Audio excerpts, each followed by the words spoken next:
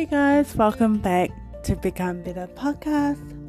I'm pretty surprised everyone really liked the first episode. I am so happy actually. I'm just like wow, like got some good feedback and like even friends in the industry like replying back to us.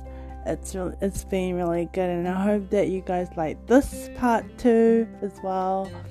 I was we were like quite nervous ourselves releasing this part series, but we are very happy with the results. And I hope you like this episode. This episode we kind of really dive deeper into the mental health side of it, and like a lot of other things as well. Should stop blabbing again. I hope you like this episode as well, and we'll see you back for the last episode. See you.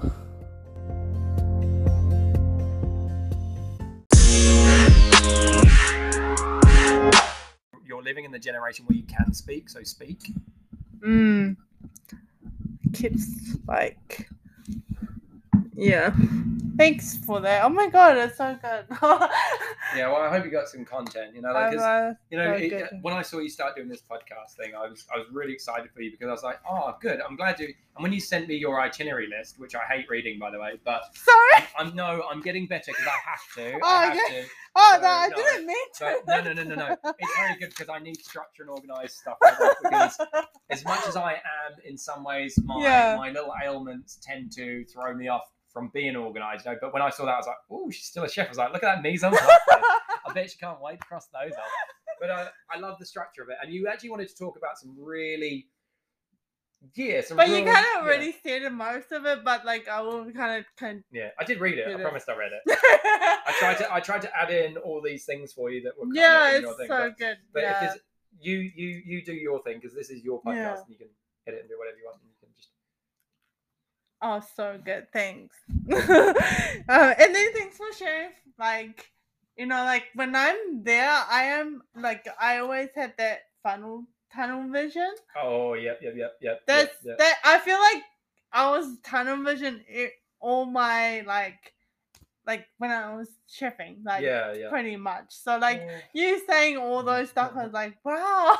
It's like wow, I thought like you said, I thought I was much worse. No. I feel so much better knowing that me sharing my story with you realise that you just felt everything that I felt at the same time. Obviously mine it's not a competition, but I was a lot more fucked up than what you were getting. But what I was really proud of is when I walked into the kitchen with Carl, as much as he was really strict and really stern, and he gave me Marco vibes. That's why I messaged him once on Instagram to say, look, this place I'm working at is fucked. I hate it.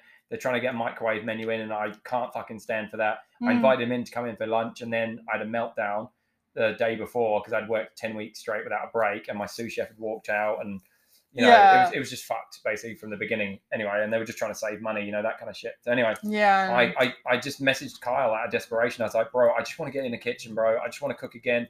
I've lost my partner of 10 years. She just fucking left me. I don't want to get back into the old habits. I've never really opened up to Kyle and told him what he did for me. But if it wasn't for Kyle Street, I never wanted to tell him this to his face, because I don't want to inflate his ego, because I know at the time when we were younger, he was hot shit. He was hot shit, and he still is hot shit. And his food is fucking everything that I wished I was producing at the time, because he got to be playful and a kid. But he made the classics that made you feel like you had a hug. And that's what I was missing. I was missing my authenticity. And he's doing McFlurry kind of vibes and Mac Daddies and all this shit. And I'm just like, oh, I love his work. But I'm so angry at you because you didn't give me a sous chef position. And how shit of me. But one thing I loved about him was his intensity. When you watch him play, he made me feel what chefs were again, when I watched him play, because he really took it seriously, really took it seriously, and he knew I took it seriously. Mm. And we did vibe on that, but we did challenge each other a lot, and I challenged him a lot because, you know, I just males and authority and someone younger than me and pride and ego, and, you know, I expected to go in higher than I was because I was a head chef and being profiled at that point, but I got knocked down to a demi chef de partie, which normally if I do it myself for myself, which I've always done in my career, when I feel like I need a knockback, that was quite hard for me to take. But he was very honest. We sat in the cage, him smoking his Marlboro lights, and me watching him in awe, going, this guy's fucking hot shit. You know, he's real hot shit. Then I'm at Haydo and I'm like, oh my God, I want him to be my daddy. I wish Hayden would be my dad, but he terrifies me. And then I see how kind he is, and I'm like, there's still hope for me yet. There's actually a nice chef. You know, yes, he wasn't running the path like Kyle was, but Kyle had to run at that intensity to run 2 restaurants at, you know, before he's really 30. You know, man, can you imagine that? Like being like his age doing that? Like he's an enigma, man. Like he was, if I didn't have the alcohol and the drugs in my system, I feel like I would be on par with Kyle. Like then, like I feel like I really would have been on par with Kyle, and I did see a future with me and Kyle where I felt like we were going to be like the best frenemies, where we were like top to top. I wanted to compete with Kyle because he was the best. I wanted to have a restaurant next to Kyle, but I wanted to build my own brand, something so far out of his realm of what he knew that I wanted him to see me go, I've learned a new culture. I've learned a new food. I've set up the business. I've got a chain of them. I wanted to be like Momofuku over here, a white man, right? And I wanted to invite David Chow. I had these illusions of this dream, right? And we all have. You know, and I just wanted to then go back and sit down with Kyle and have a beer and go, we fucking made it, bro. Yeah. You know, that's what I've always wanted with Kyle. And I have this big, long written thing that I need to talk to him about, but half of the shit I'd never want to say to his face, because it's like, I'm very proud. He's very proud. And like, I just don't want him to know how much. Not in the moment, no. In all sincerity, yeah. If he hadn't given me the opportunity and the chance to meet a family of Depot, I actually wouldn't be on this planet. And like, I can honestly say, oh, I'm getting emotional. If it wasn't for him and Andrew and Al and all those guys, like honestly, when I heard Al on the podcast that I was on sick leave as well, talking about mental health and being adopted, like I felt more closer to Al than I'd ever been, because I never really talked to Al. I always said something awkward to him. I remember when Michael Bublé was in, and I just went, hey, and he was beside me on the oyster station. I was freaking out because I didn't want him to see me make one bad one. But then I'm looking at Bublé going, fuck, it's fucking Bublé. Oh, fuck. And then he's like, it's Michael Bublé. You know, being Al, just like, Michael Bublé. And I'm like, he fucking spoke to me, but he didn't say my name. Oh my fucking God, he spoke to me. Oh my fucking God, he spoke to me. And I'm like, how do I respond in not a really awkward manner? And I just went, I'm so gay for Bublé, Al. And then he just looked down at me and just like, and I was like, oh, fuck, he hates me. My one chance to impress Al. And I just fuck it up. I ruined the Orongo oyster, and then I say gay for Bublé. Like, of all things that could come out of my head at that moment, I'm like, oh, Jamie, oh, you just insulted all your friends who are in that community. And then you've just told everyone how much you love Bublé, like, because you have all his albums at home, because you like crooners, because your dad likes Sinatra. So I'm just sitting there going, oh, God, you're a lame-o.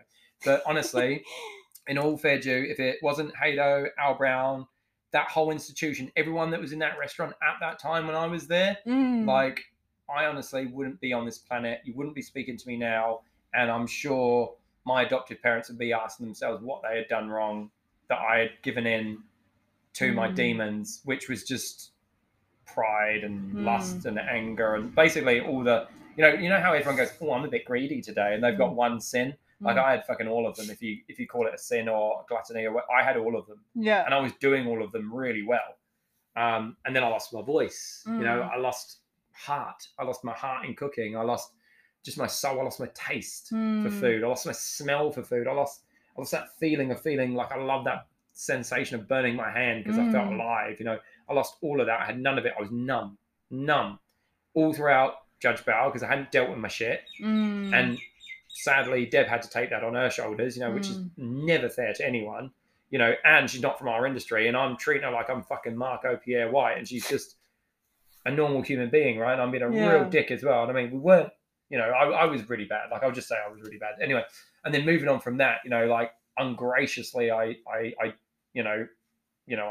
went on to the next thing, you know, but when I was surrounded by all the vulnerable people, everybody eats. Everyone kind of assumed that I'm just this white guy, from England, and I must be posh because I'm from England and I'm white. And I played up to it again.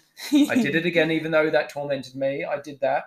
And then it was only when I sat down with the next gang member and he called me brother. We're sitting down, we're talking. He's told me his life story. And every note just hit me in the heart. Like, I was like, oh, I was in a children's home. And he goes, what?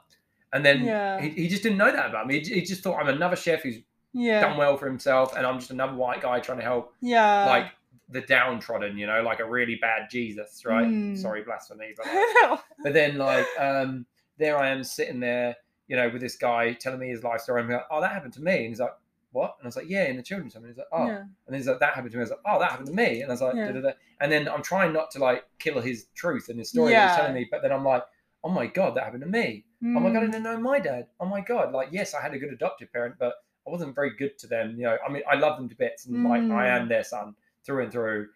But I still feel guilt for what I put them through for my teenage years, my chef years, and kind of into my 30s. Now I call mum every Sunday. Every Sunday, and we have a good talk. Well, I try. If I mess up, but I still, I'd probably call her 2 more times. But being out of the kitchen for a little bit, like I've been. And supporting all you guys and doing stuff like that, and feeling like a hypocrite, falling from grace, coming back from it, going deep, really deep in, because I'd done mental health. I've tried every drug to fix me. I've done all the physical work. I got really fit. I looked really good. I then started eating well.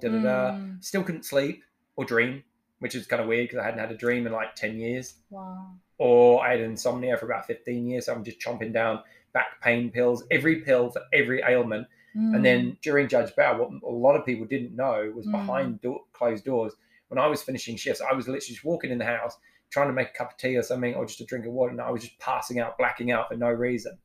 Didn't know why, but what I realized was it was a manifestation of all the shit that I carried, all my baggage, and everyone else's baggage for that matter.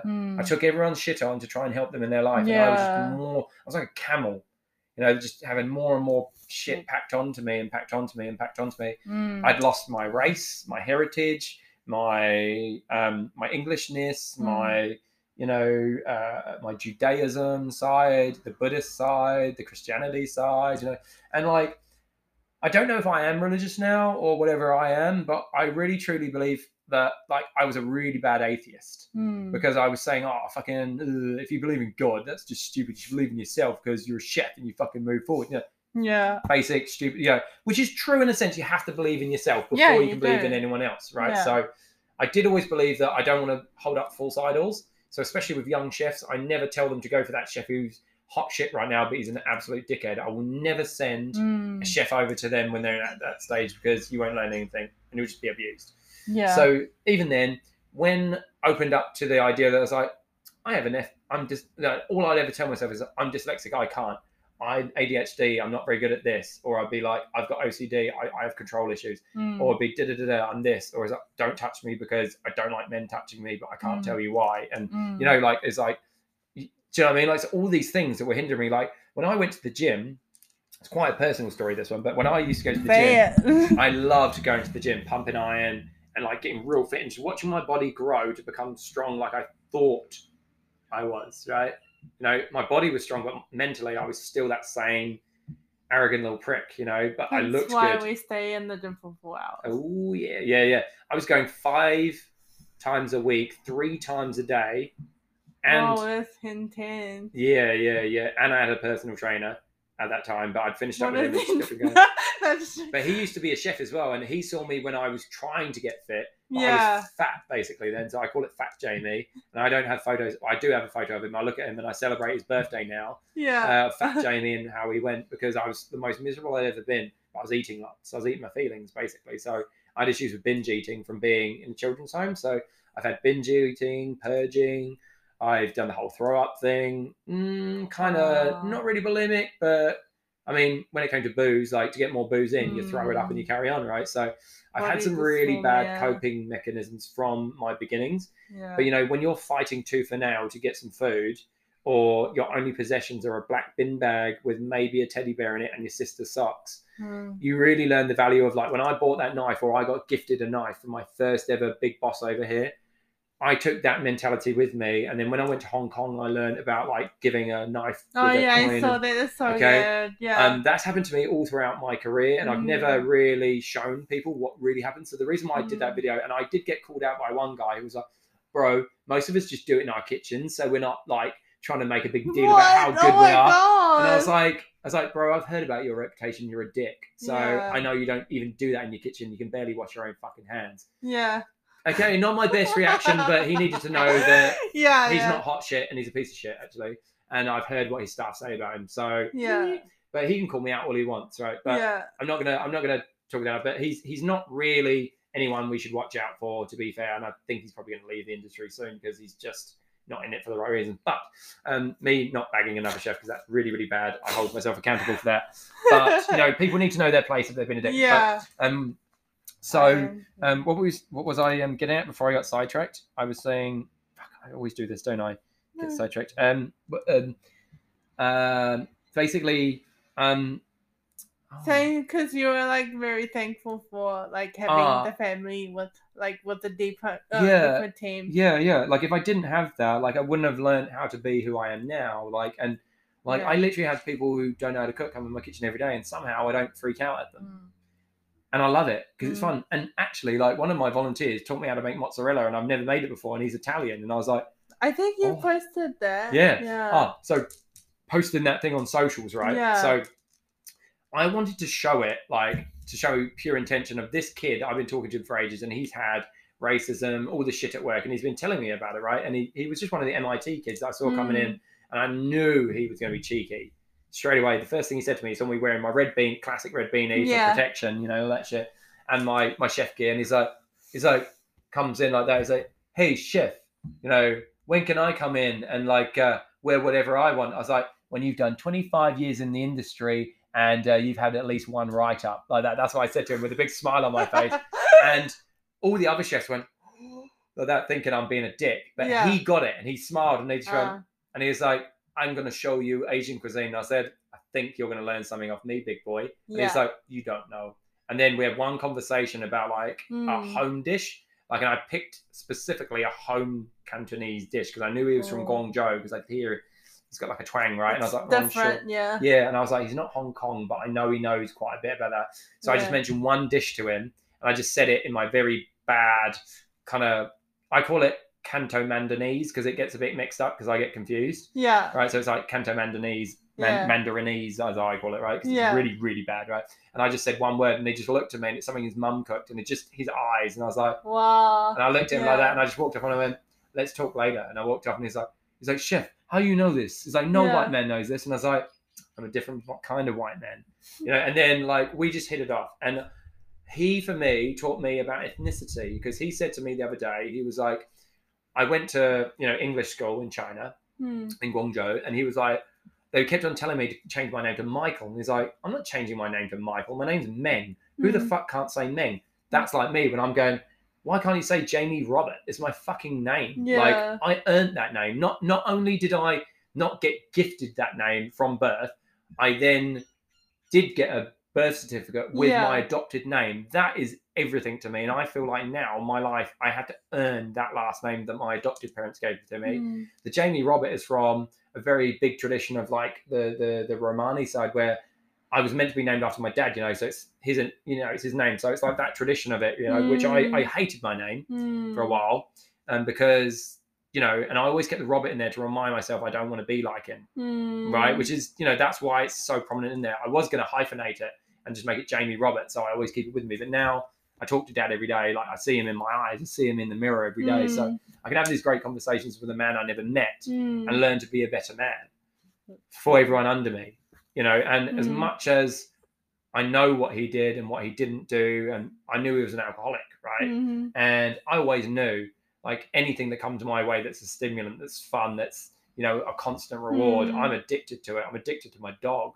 I'm addicted to anything. So I love the fact that I had enough self-control in my life to deny myself the things that I know are my ruin. Mm. And I've always been able to do it, but then I fall and trip, and I've always done that, you know. Mm. But as long as I'm with the right people in my life, Yeah. I've realized that they're not going to be in a pub trying to pop MDMA in my mouth and then just watch what fucking great reaction's going to come out of it without me knowing, you know. And there is shit like that does happen in our industry. But, you know, that for me was a turning point, that I lost my way a lot because I followed the wrong idols. You know, if I'd gone under Kyle more and not maybe another chef, I would have made him more proud of me, you know, because all I ever wanted was just that one look of approval from Kyle to go, nice hot chef. Yeah. You know, like, but I knew he knew as well that he could beat me up more than all the other chefs in the kitchen. I could take it. And I let him to do his thing if he needed to let off some steam, because I knew he could batter me mentally, verbally, whatever, because I've already played those games. It didn't affect me. Emotionally, if he had said something about my mum, I would have floored him in a moment.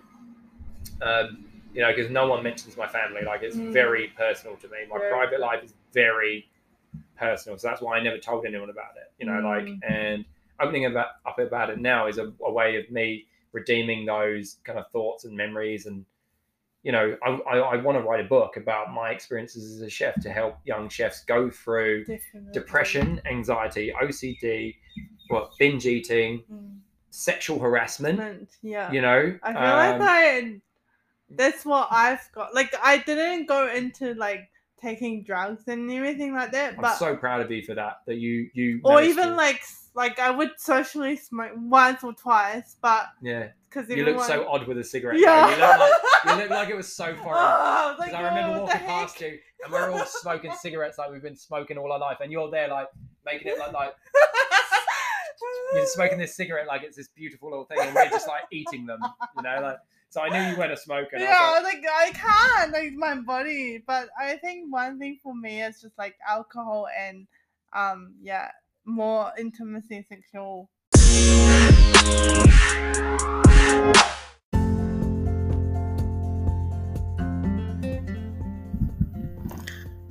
Just wanted to pop in here, just on this part of the episode, we just talk about how it's kind of important,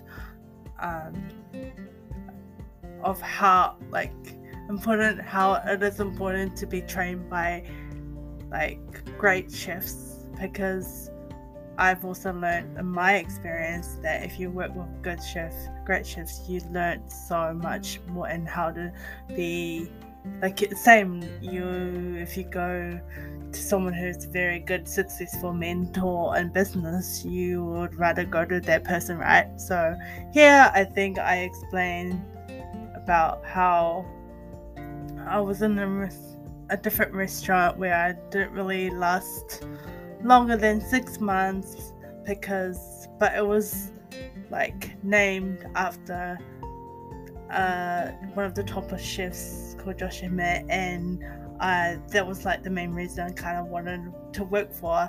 But I guess like in that time when I was there, he wasn't really there because he was doing other like job, other restaurant, because he owned lots of different restaurants, and I know that he has one down in Queenstown as well. So like I think I was there, and it was a very good opportunity for me to work one of the functions, and he was there. It was really like one of my good memories. But like I think I just want to pop that in there and to say that it is very important, whatever you do, not just in the chef industry, but whatever you do, like even uni, like going for lectures that if you want to learn more knowledge, or even like now for me, like I feel like following or like lecturers or people there who is doing their PhD studies, or I really want to join them and like learn from them. So I guess that's what I'm coming from. Enjoy the rest of the episode.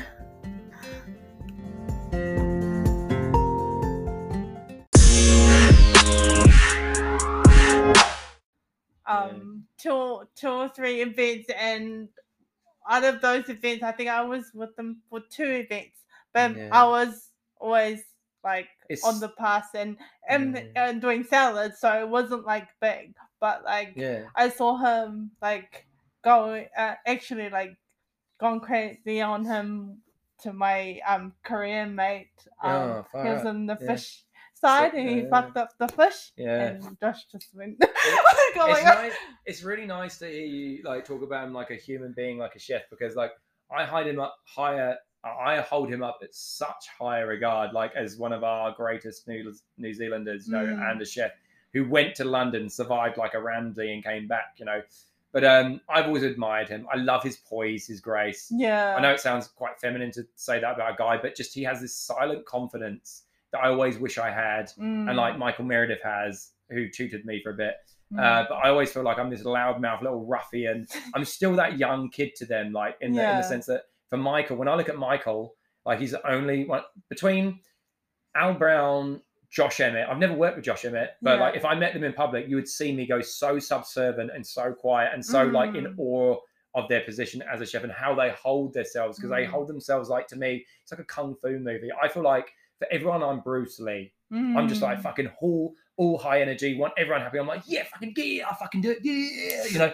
And then you've got them, the 3 Ip Man. That's what I call them, the 3 Ip Man. You know, they just hold themselves with great poise and grace, and they just stand there. They give you the look, you know, you're in trouble. They give you the other look. They know, you know, they're proud. They have that aura that, which I wish I one day can get to, but I'm still going through this post, like, I'm sober thing. So I'm a bit like where just process. But I'm like where Russell Brand was, where he, you know, went through sobriety and he was so happy about being happy in life that he's not on heroin anymore. That, you know, we're a bit too intense. So I realized that I need to bide my time a bit before I would be able to stand side by side with the Josh Emmett and talk to him and not embarrass myself or him in our industry.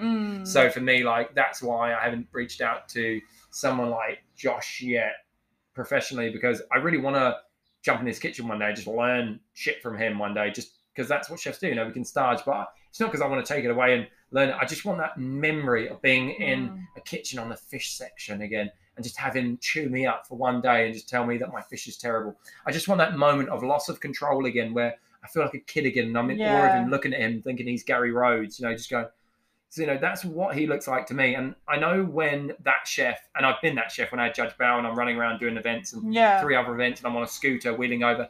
When the girls or the guys saw me come in, they're like, oh, Jamie's here. And then everyone's like, oh, fuck, clean your bench. And I loved that feeling of going, oh, they love me. You know, they really respect me.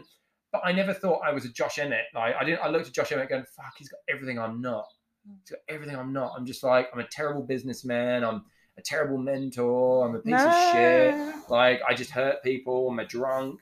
Like, what if he heard in the industry that there I am, you know, had an argument with my partner and I've just done acid on K Road, partying with my friends who are all like in their 20s, going to bars, getting fucking lit on like 16 Negronis and then trying to walk home and then just ending up in just like a park sitting by myself crying because I'm all these things with people, and at the same time, while tears are welting and I'm pouring my eyes out, I probably got a message from a chef in the UK that I worked with going, hey man, how did you deal with the whole depression thing? You know, and I'm sitting there bawling my eyes out because my life is falling apart because I'm not nowhere near Josh Emmett, Al Brown, or Michael Meredith. You're like, I know, how stupid is that, right? And then going, I'll never be able to hold myself up to Nick Honeyman. You know, I'm meant to be their age group and I'm meant to be where he is. And why am I not Nick Honeymoon? Why am I not, you know, fucking all these guys I'm looking up to? Why am I not his head chef Zenon? Why am I not fucking Mikey Ball, like one of the most creative like drinks makers in the world? Like, I'm just like, why?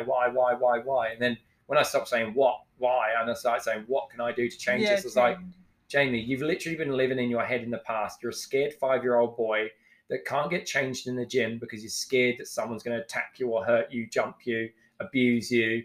You know, like you can't fully give yourself to a woman because you're not man enough. Like all these things are going through my head and I'm going, what the fuck, man? And there I am tripping away on acid, which was fantastic. Never do it again because I'm an obsessive compulsive. So I cleaned basically my whole flat at like 3 a.m. while my poor partner was asleep, and she's like, what the fuck are you doing? and I'm trying to convince her I'm drunk, and she knew that I wasn't drunk. And then she's like, "Who have you been with?" And I was like, "Who have you been out with?" And I was like, "Oh, no." And it was one of the kids working for me who actually, actually, I won't say anymore because I don't want to get him in trouble. But he was working for me at the time, and to see him now where he's at, like come through all of that, and I was older and should have mentored him better, and I shouldn't have been the one going, "Oh, go on, give me a bit." You know, I shouldn't have done that to him. I was in my 30s and he's 26. That was really fucked of me to do that. But to see him now where he's at now, I'm so proud of him, and I know I can go into that restaurant and I get the best damn service because he's there, and I love him to bits, and I'm so proud of him. But you know, if I hadn't had that moment of like wondering why I'm not the next one of those people, and there I am tripping my way off on acid and like 16 Negronis, which I don't know how I held that down. And then, well, because I used to just go bar to bar to bar, and then I'll be, you know, probably going and eating something cool on K Road. But then I'm talking to like Bridget, one of the girls that work for me. You know, I'm like, "Hey, Bridge, how are you, man?" Like, I'm so sorry, I'm a piece of shit. I'm like, so sorry, I'm a terrible boss. You know, and like I'm really trying. And she kind of knew that I was struggling in my relationship with my work, you know, with what that comment was to me, that I'm insulting someone's Chinese cuisine. Like all these things were just sitting in me, and I'm like, I can't do this anymore. I can't be this guy anymore. I've got to be me. And like the thing is, who is me? Yeah. You know, who is me? I'm not Josh Emmett. I'm not that guy. Like I'm not Michael Meredith, you know, I'm not that guy. But then haven't found your identity yet. But then, and then one day, like strangely, of all people, I catch up with Ben. It's been 5 years since I spoke to Ben, because the last time I spoke to him, I was sleeping on his couch because I had an argument, right? And I was so upset to go to someone younger than his house and go, "Look, bro, I'm losing it all. I'm losing it all. I don't know what to do. I'm losing my mind. Everything's wrong. I'm in so much pain everywhere. I'm passing out. I don't know what to do. My throat hurts. I can't speak." I'm like, "What the fuck is going on?" The doctor says I've got a fine bill of health and there's nothing wrong with me. And she doesn't want to put me on antidepressants. And I'm like begging her to give me drugs. And no one's giving me drugs. I'm like, what the fuck? Like, where's this country coming to? Little did I know. And Ben comes over and I'm just sitting there all sheepish, and he's looking at me, and I'm like, "I'm so sorry for what I did." And he's like, "What did you do?" I was like, "I disappeared for 5 fucking years." And he's like, "Oh, it's okay, bro." I was like, Is it? You've just had a 2-year-old daughter and I've not even been in her life. I could have been the best man at your wedding like we promised each other. I could have been all these things for you, and I wasn't, you know, I wasn't that guy for you. And having to apologize to him for like being an idiot again, and like was hard enough, knowing that I'd done that to a business partner and that person, you know, so that was really, really hard. You know, I'm all right. You know, thank you. But like, that was really hard and a bitter pill to swallow. That I'm there with my mate begging for forgiveness for him to take me back and be my only friend in New Zealand. You know, like even though I've got all these mentors, but he was my brother that I needed all the time on the line. He gave me confidence to get on the line because I knew how good he really was. He was so much better than me on the line, but I wanted to prove to him that I could still be the daddy. You know, that I'm still the daddy in the kitchen, and that he was my little boy. You know, he was my kid. And I've always been a dad. And I didn't realize how good I was at being a dad to all these realize I'm being this good to all these degenerate boys in the kitchen. And I'm giving them at least a life. And I'm telling them, don't do crack. Don't go to the strippers. Stop getting escorts. You know, just like sort your shit out, you know, to all the young chefs that have come through my way. But then, you know, like I'm not living authentically because I'm a hypocrite. I'm taking drugs. I'm drinking myself stupid. I can't remain faithful to my partner. And if I am remaining faithful to my partner, I'm emotionally cheating or I'm mentally cheating or I don't know what I'm doing. Wow. I don't know what's going on in my head. You know, like there's all this noise. And the thing, what I realized was all that noise in my head was me.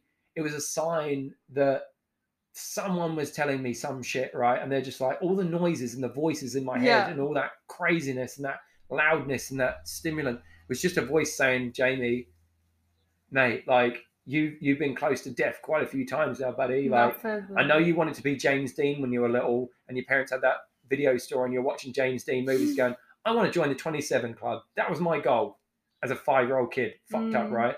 I wanted to join the 27 Club. I wanted to be the best fucking thing I could be. Didn't matter what it was. 27, I'm gone and I've left a legacy. So my adoptive parents would be proud of me. That's mad, right? To show them how much they showed me, but I wanted to do it short, bright, and fast. Wow. And now I sit here and laugh about it with young chefs going, now I'm nearing fucking 40, and nothing can fucking kill me. It's driving me nuts. I put so much shit in my body. Yeah. How the fuck am I still here? And obviously there's a reason. And it's my heart. It was the one thing that I thought was my weakness, my compassion.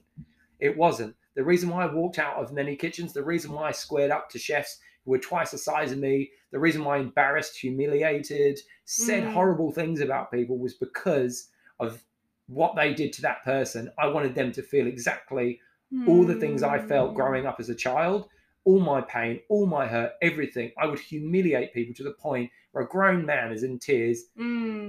But the intention was that you've just hurt a young waitress's feelings. She's studying at university to be a fucking lawyer. She's going to probably have to defend you one day, dickhead. Yeah. You know, so I'm just sitting there going, be nice. You know, like, yes, you're stressed. Yes, we're angry. Yes, you're this. But still, try and break through, even though I'm a hypocrite, you know. But I think, you know, now I've got to this age, like where I'm literally 2 years away from 40. I still look 20. I don't know how I don't look like you worse, don't look... right? You know, like, and I just started... I feel like you're getting younger. I know, like, I do feel like Peter Pan. Like, I'm really lucky. I feel like I'm reliving my 20s and my 40s. People call it a midlife crisis, but the funny thing is, when you look at that guy wearing a real loud shirt in his 40s walking down the street and he's really genuinely happy, you know what that is? He's spiritually awakened, and that could be religion or spirit, you know. Yeah. I just embraced my ethnicity, and boom, everything came to me. I had people speaking to me, man, that I've never heard of before. I had just, like, I'll tell you a story, and this is, I wasn't sure if I was going to share the story because I feel like people are going to think I'm fucking full of voodoo and I'm weird now, right? And like, people are going to think of me like Pete Evans, where he went down that route of trying to be like anti-vax. And I don't want to bad name him because I loved him as a chef when he was younger. I don't know so much about his views now. I think I don't know, but like I still value him as a really good chef, right? So so even though I've used him in a bad and a good context, I feel like we're all yin and yang in a sense, right? So I am both as good as I am as bad, right? So I can see the bad that he's doing, but he's preaching a mission that he believes in, right? So I appreciate his passion, but maybe he's wrong, maybe he's right. I'm not a dietitian, I don't know. So that being said, you know, like for me, fuck, where was I going with this? I just to be who I am now, truly who I am now. I realized, you know, spiritually, I have to be awakened. Mentally, I can't have a spirit, you know, like, so alcohol and spirits. I read this Filipino thing that someone mentioned to me once, and they said, you know, like the reason why Filipino believe in spirits is because, like, you know, if we drink spirits, we stop seeing the spirits. Now, really weird, when I was younger, I saw heaps of fucking ghosts and really weird shit. And I was in children's homes, but I saw and heard and talked to a lot of things that didn't exist. People thought I had an imaginary friend. Some people thought I was psychotic. So you can imagine what meds I might have been given as a kid, right? But literally, I'm actually talking to a little girl from the 1800s. Proper scary, proper weird, right? So I can understand why I drowned myself in drugs and stuff to stop the noise. Right? So I guess being Romani or maybe being Gypsy links me to that. I don't know, but I'm very blessed because I hear some really crazy shit now. But I can actually visualize and see my greatest friends and frenemies and enemies happier or whatever. I can actually see their lives getting better. I can see them coming together with people. I hear things, and I feel nuts, so right? Cool. And I know it sounds like I'm an unmedicated person who's just become sober, but having spirituality really helped me. So I've unlocked all the other things, you know, so my heart, my throat, that's when my throat went down. That's when my heart went down. All these things that a doctor couldn't find out were all blockages from my pain. And all that was happening was just my such intense buried pain coming out and emulating as that, right? So I'm wearing this little amulet today, and I'll show you what it is. It's this little jade amulet. Now, Flora gave that to me to help me read one night because I was really struggling to read like a Roald Dahl book. I love Roald Dahl, right? So sitting there trying to read it, and I'm struggling. And I used to love Roald Dahl because I can understand how he writes, because he must have been dyslexic of some kind, because the way he writes, just, you know, I get it. And the words just make sense, and the world is full of wonder. So then from there, I'm sitting there trying to read this book, rubbing this thing, right? Just like, come on. I've got my glasses on. I've got the yellow page over. I felt like, I'm going to use that word again, the R word. I felt that, I'm not actually going to say it. I felt the R word again that I was told at school, because that's what they made me feel like. They made me feel very special. Yeah. Sitting there with all this equipment on to make me understand that I could read. But then they never taught me to read.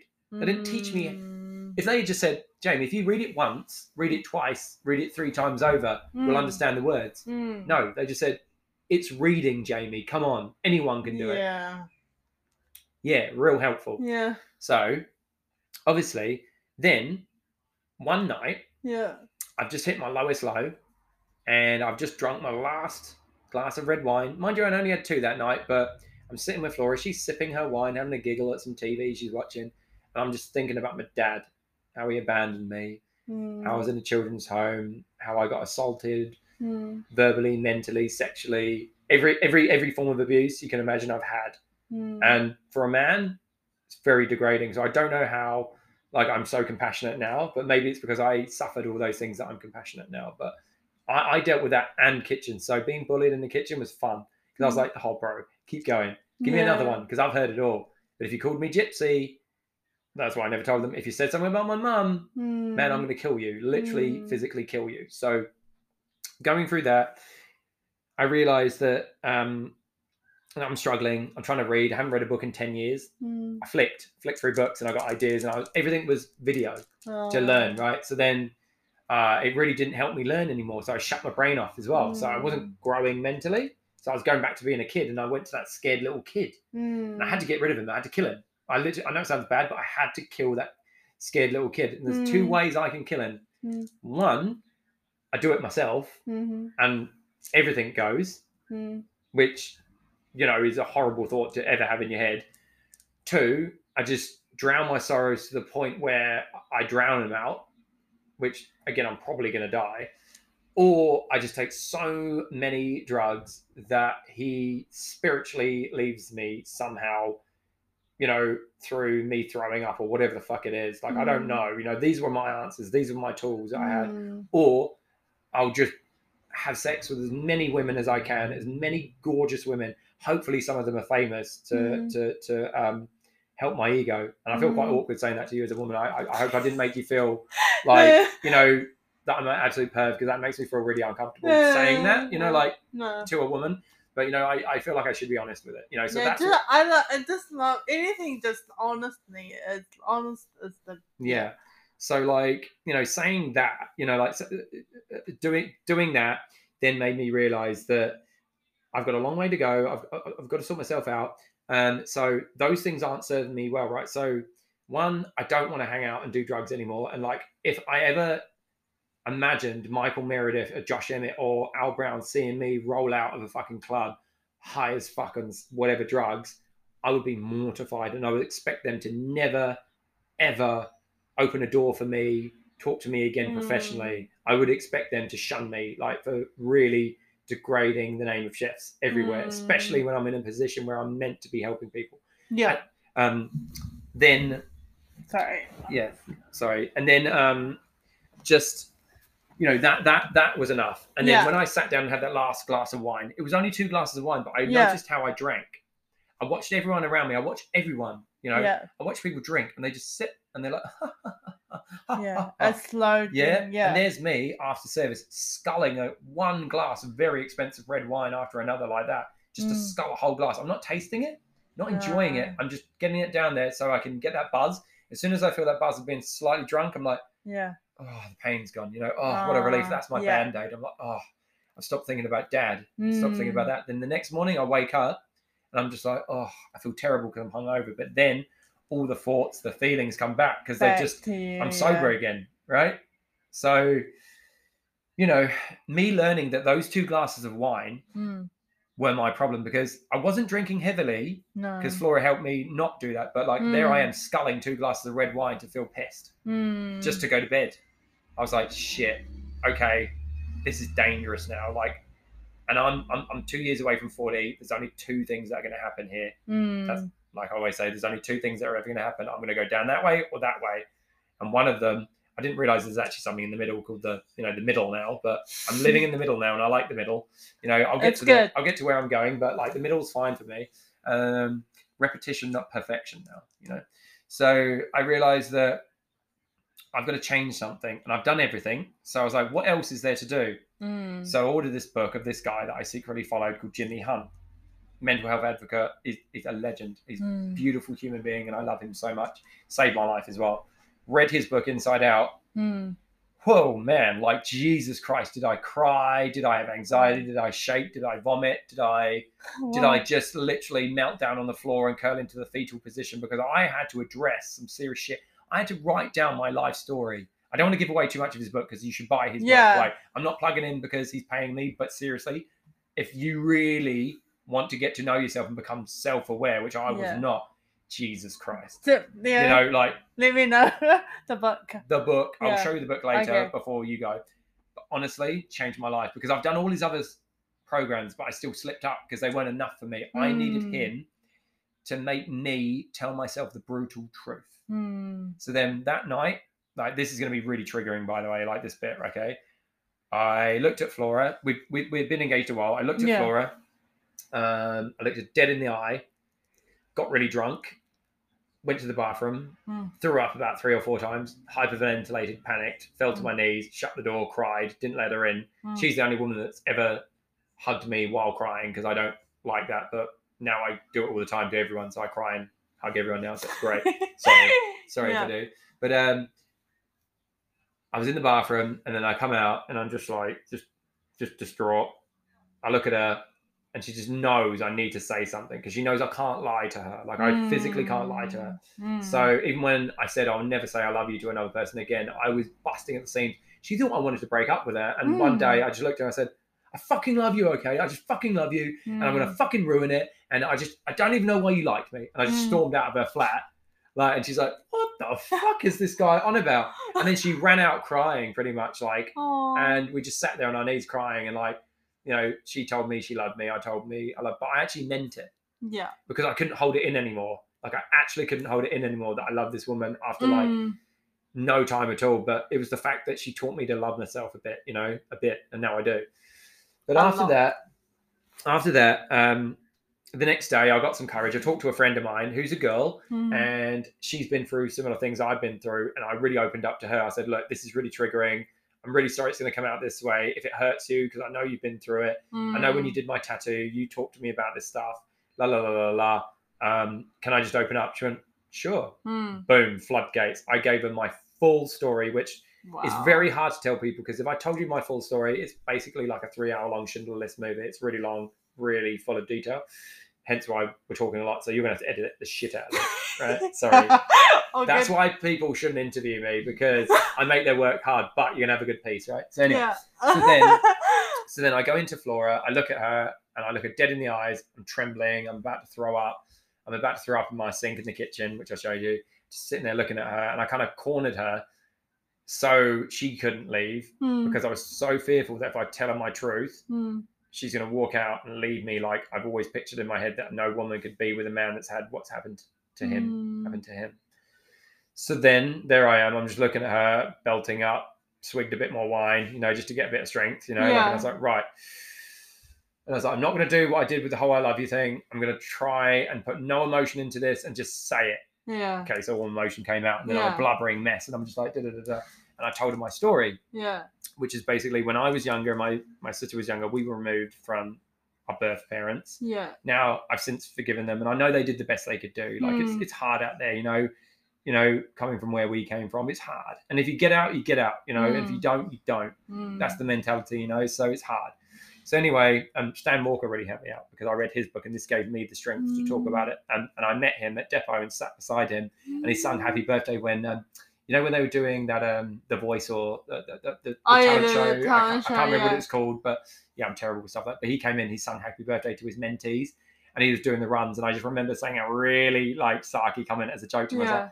Mate, we all know you can sing like Happy Birthday, but do you have to do the runs and rub it in? Yeah. And he just laughed and chuckled. But I felt an instant connection to him that we're both boys of pain. I knew right then that he's got a big heart. And I looked him in his eyes and I just saw, I was like, oh, you've had a hard life, eh, bro? I just looked at him. I didn't say anything. Because there's like almost this honor code I feel like we have if you've struggled and had what I've had happen to me. So anyway, we were removed from my parents. We ended up into children's homes. we were so bad together that we got separated, right? Yeah. And then I got told basically I'm the safe option. So my sister gets the remaining care because she's unhelpable, but I'm safe if I'm removed from her, my older sister. And then I kind of took on that older sibling, like I said before. You know, Yeah. I don't want to mention too much about her story because it's not really fair me telling her story, but she's had a really hard life. If I lived her life, and I've lived a life, right, I wouldn't have survived past 16 if I coped with, you know, she was homeless, women's refuges, you know, every bad boyfriend, all the bad stuff. And I kept on after service in the UK, running up to see her to help her and try and buy nappies, trying to adopt her kids so they didn't get put into care and stuff because of her wrong partners and toxic relationships. Yeah. Anyway, but I just sorry, yeah, it's just, yeah. So I went to Flora and I just looked at her and I just said, look, okay, this is really hard because I've never told anyone this. And I mean, you know, I've been adopted. You've heard my stories I'm talking to people about. And I know you hear and listen and you give me a big hug afterwards and go, I can't believe you survived that. You know, every time she hears a new story because there's so many, you know, and they're all coming back to me now. I dream again now. I see everything and hear everything again. Being sober, it's brilliant. You know, like you remember all these beautiful memories as a kid. But the one memory I remembered was one that I blocked for all my life. And I'm not going to say names or who or what relationship they were to me, but while in care, stuff happened to a young boy that shouldn't have happened to a young boy. I'll just put it that way because I feel like it's really triggering. I could go into detail, and I talk to a man's mentor about this, you know, and they always say it takes about 25 years for a man to open up about his trauma, and that's pretty much similar for me. As soon as I told Flora that, like, I don't know what happened, but it just felt like one thing had unlocked. My heart had unlocked. And then I felt like, it sounds really weird, but like I felt non-awkward sexually.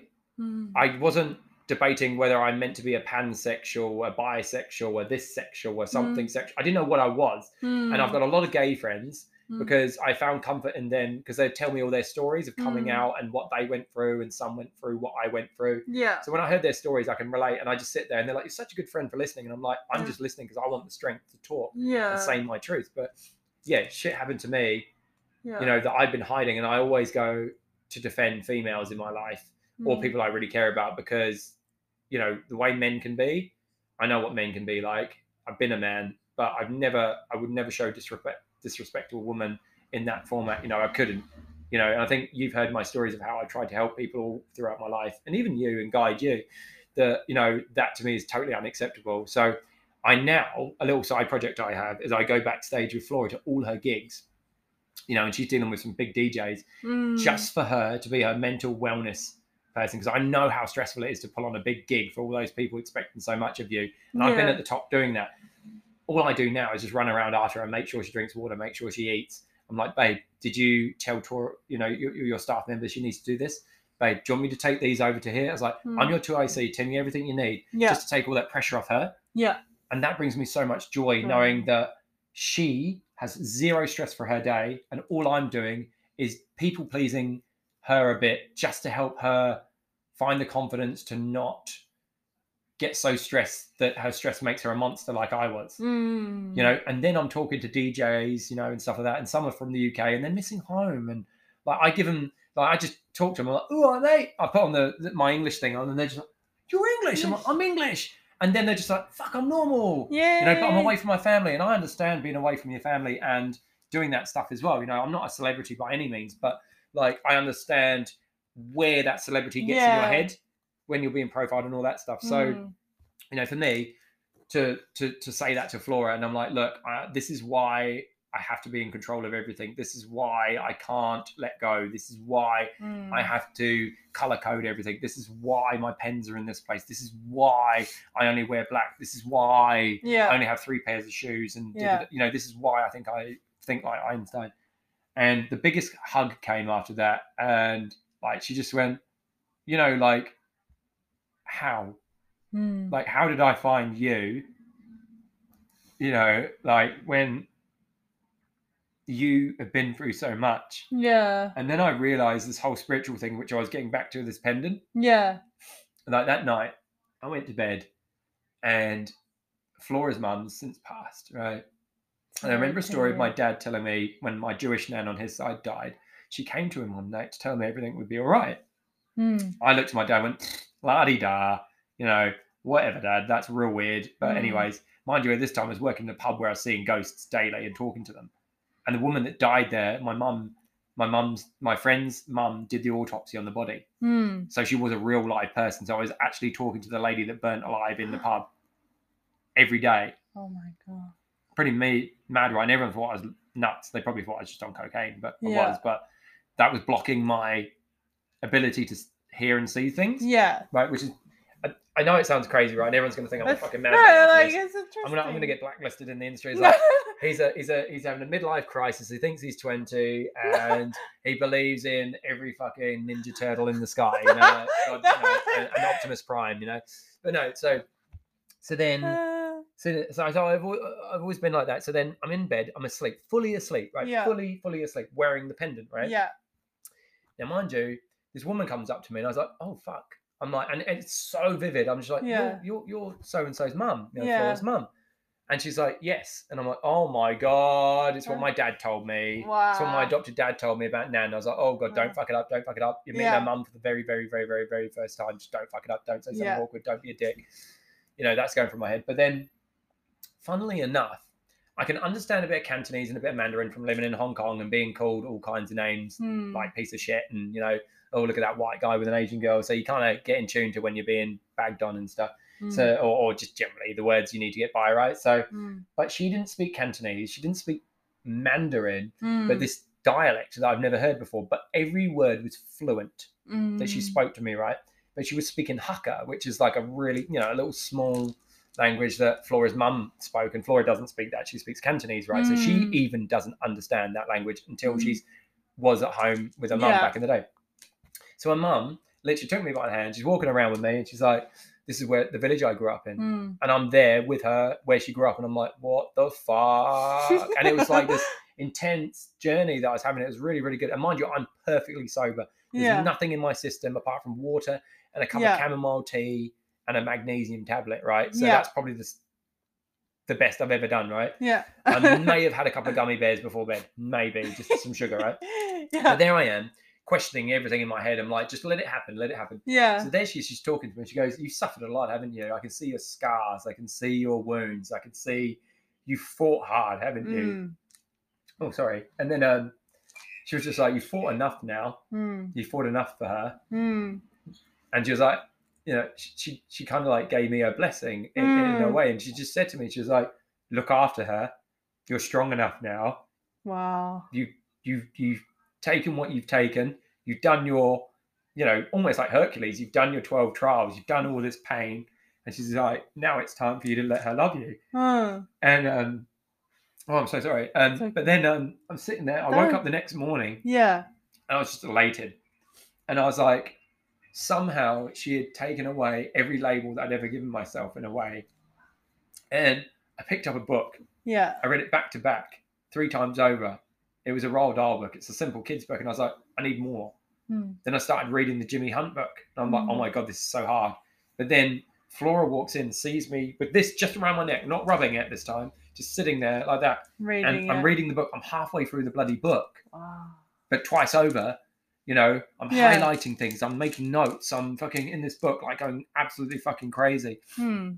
She's standing by the door, just silently crying, watching me go from the reading ability of a 3-year-old to reading like a man of my age and getting so excited by words and lyrics again and music and remembering I could play piano for a band. I used to jump off stages like high as fuck and like play with my mate's band. My mate went on to tour with the Ataris, like a really amazing pop punk band. Like we could have been huge.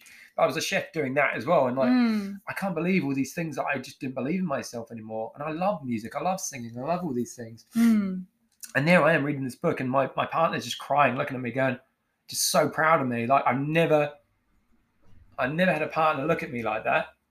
And just that feeling knowing that I told her I was a rape victim and she still loves me and still wants to hold me and still wants to do the intimacy. It's who you are. But like to make yourself vulnerable, one, like sexually for someone when you've had that happen to you, especially if it's a woman, you know, to accept the loss of control.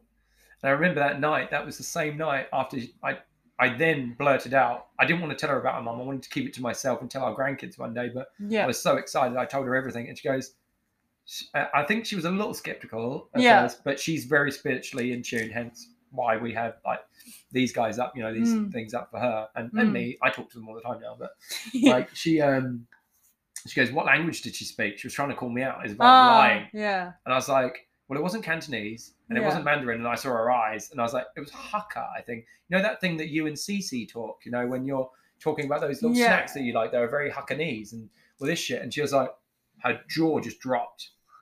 And I said, she showed me when you moved to New Zealand, why she brought you to New Zealand, you know, the reason why she said she was proud of us, you know, and I was like, yeah, my arms were just like, all this shit.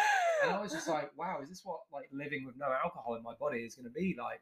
That I can really be the man I really thought I was going to be and have someone love me for all of my flaws and all the dangerous, stupid things I've done to myself, you know?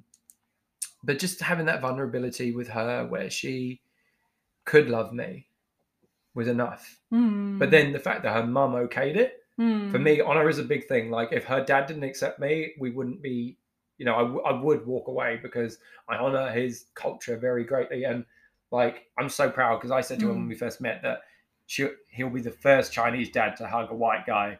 And she's like, my dad will never hug you. You'll be lucky if you get a handshake. So he shakes my hand. And then the last time we saw him, he gave me the Asian biggest thing, hug. Like, because I think he can see what I'm doing for her and what she's doing for me. And like, to be accepted by him and his culture, knowing all the shit that I've done with Judge Bell. And, you know, like, and well, I haven't done that much shit. I think I honored it in the best way I knew how, what I should say. But knowing that was such a big moment for me. But to see her mum, like to see her since past mum, that was something else for me. I was like, oh my God, I'm such a terrible man. I need to talk to my mum.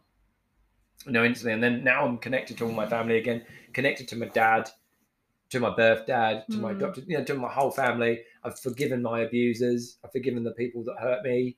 You know, I don't know what it was for them, but I'm sure it didn't make them feel good afterwards to live with that themselves. But still, you know, we can only forgive and move on, you know, like, because, I mean, me being angry for so many years, it made me a very good cook. It's such a prick to deal with, you know, like, you know, how could I ever apply for a job working for Gordon Ramsay or Marco Pierre White back in the day, or even, well, Marco might have let it slide, but like, he would have beat me down, you know? But how could I ever approach someone like a Josh Emmett and said, hey, Josh, I really want to be the best I can be and I want you to mentor me. But looking at him, I'm going, I'm so nowhere near you. You're going to think I'm trash, you know?